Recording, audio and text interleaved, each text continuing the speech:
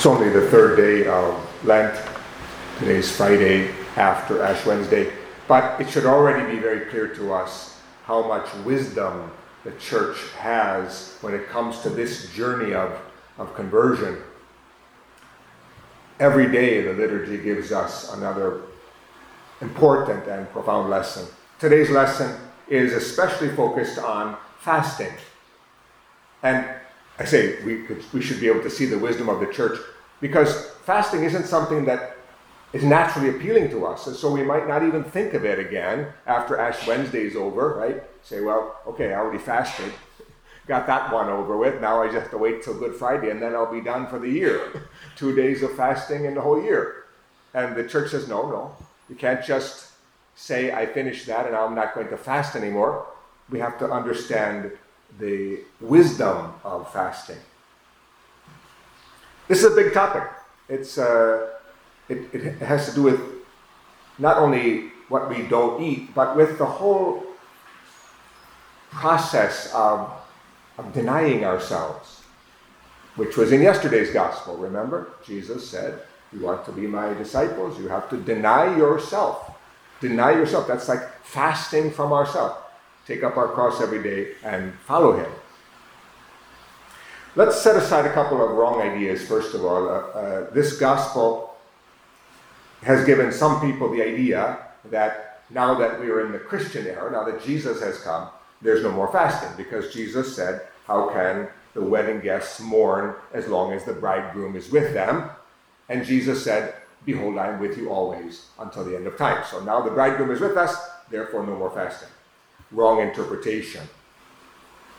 Jesus says, when the bridegroom is taken away from them, then they will fast.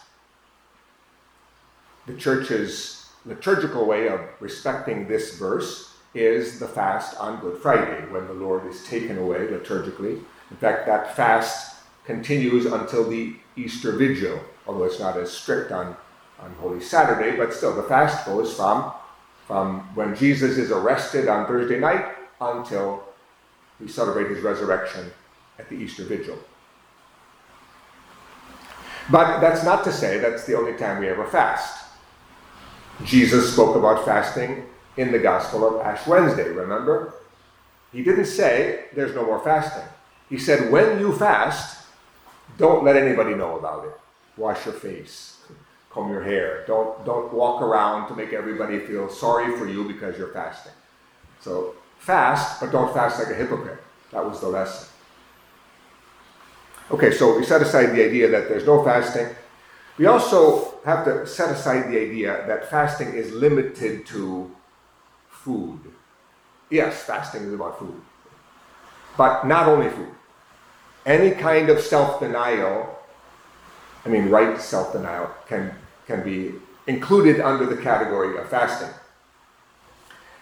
Strictly speaking, it's not fasting to give up sins, because we're not supposed to sin anyway. So someone who says, I give up lying for Lent or something like that, well, that's not really fasting. That's just normal Christian life. And we should be avoiding sin anyway.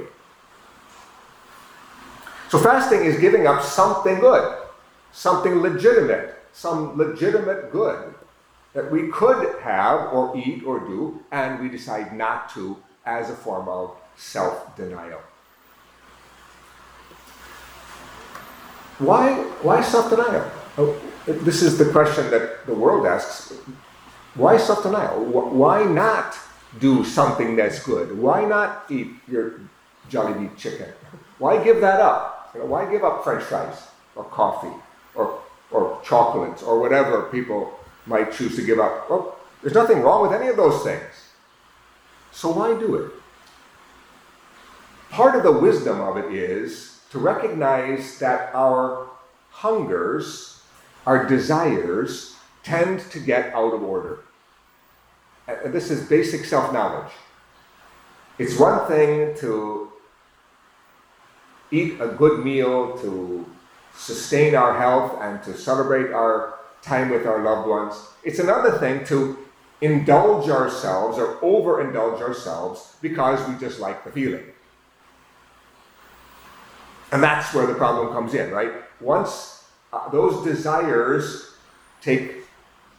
become dominant, then we become less free to do the will of God. And that becomes a problem.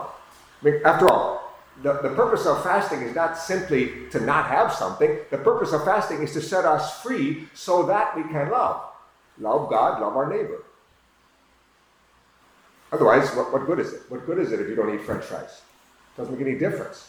But if you can't give up something for the sake of another, then you're trapped. Now, what this thought brought to my mind was something I ran into last week when I was supposed to be speaking at a seminar and I got sick. This is the Catechism of the Catholic Church. In the section, now this is the section on chastity, so we don't usually think of chastity in relation to fasting, but certainly connected. Anyway, this is what the Catechism says about chastity. Chastity, which is not only about fasting from sexual activity, it's about the right ordering of love, right? Right ordering of life and love. That's chastity. Anyway, it says here, this is Catechism 2339, chastity includes an apprenticeship in self-mastery, which is a training in human freedom. Beautiful way of saying it. Apprenticeship in self-mastery. We take right charge of ourselves. That's training in human freedom. Then listen to this next sentence. The alternative is clear.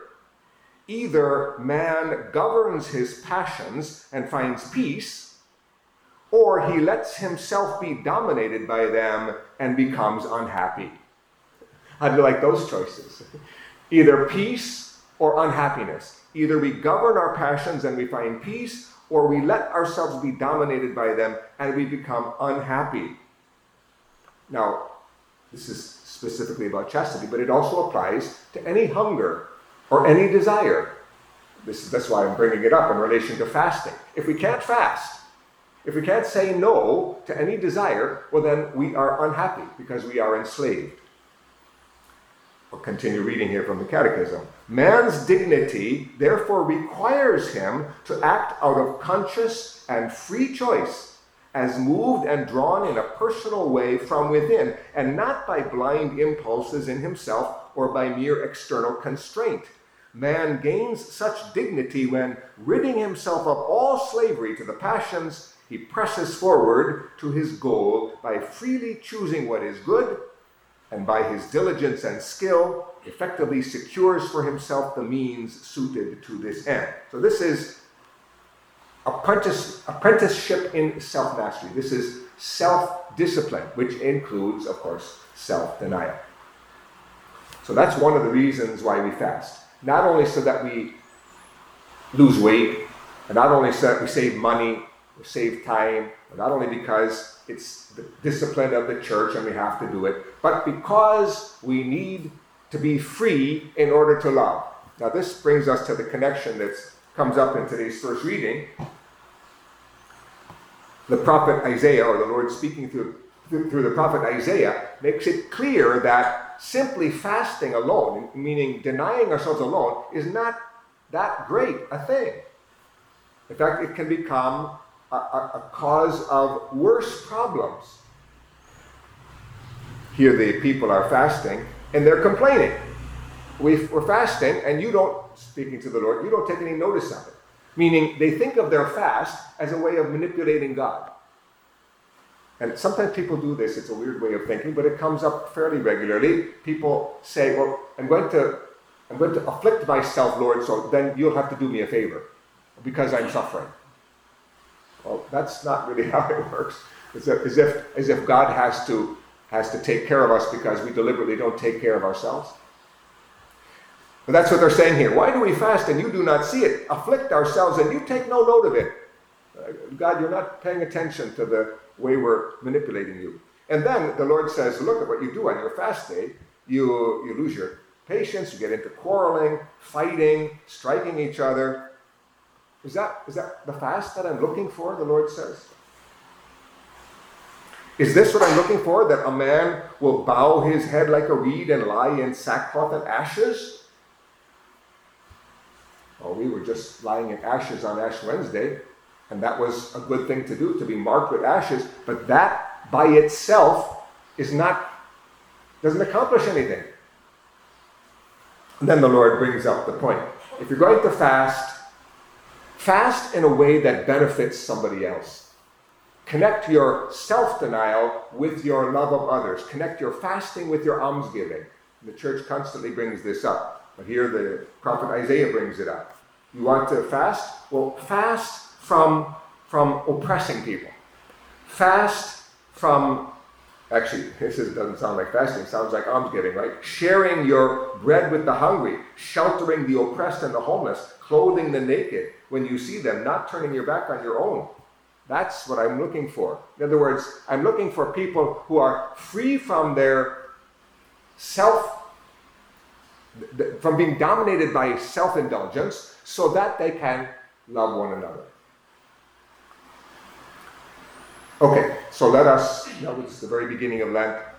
We are still getting started here. Yesterday I used the analogy of climbing a mountain. We have started the journey. We have put the pack on. We're walking along, but we haven't even reached the base of the mountain yet. The first Sunday of Lent is when we enter the desert, right? So we're still getting used to it, and we should be clear about how we're going to do this 40-day journey. And part of what should be clear to us by now, it should be by today, how are we going to fast? What kind of fasting are we going to do? Specifically, how are we going to deny ourselves, and how is that self-denial going to benefit someone else? If I'm going to give up whatever, video games, well then, how am I going to use that time that I save for the benefit of someone else? Or for my relationship with God, for prayer. Okay, fasting. So here's the wisdom of the church.